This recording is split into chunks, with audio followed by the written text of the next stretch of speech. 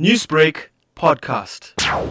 It's 4 years now since we've started this fundraising, and we've been doing it with ADE. So basically in the past years, we've been selecting a city and cycling where we actually started, from London to Amsterdam. And last year we did another one, which was our latest one, which we started from Paris to London. And basically what we do is that we get all the well-renowned music DJs or music producers around the world to come and join us as we fundraise for the academy in Langa. How will the funds raised help the BFM organization and other underprivileged communities?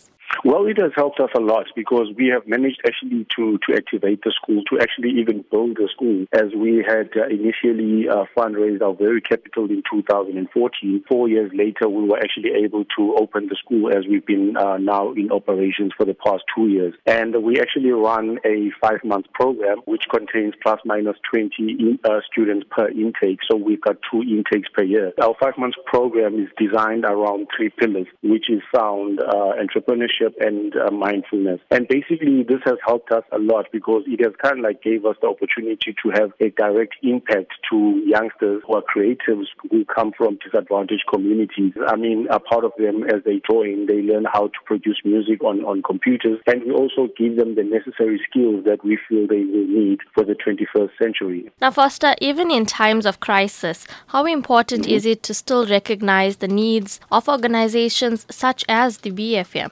Actually really in need, as much as we know that, especially for our creative industry, it has got a huge impact, especially now during these COVID times, because we know that there hasn't been much events, there hasn't been much work for creatives and that stuff. So by people supporting this initiative, it actually allows us to even reach out more to the youngsters coming from the disadvantaged communities, because just for example, in the disadvantaged communities, you find that in a household, you get plus minus 8 to 10 family members in a quite a small house. And now, with obviously the lockdown, it has kind of got people to be locked down within their homes and in households. And now with our space at Bridges Academy, it has been kind of a second home for the young guys that have been coming to the program. So it has actually helped us a lot to kind of allow them to utilize the space, as this is kind of a safe space for them, kind of share all the challenges that they're having from the different households that they come from, or even around the communities. It has created a great impact, allowing the guys to be able to be creative and also just to be able to learn.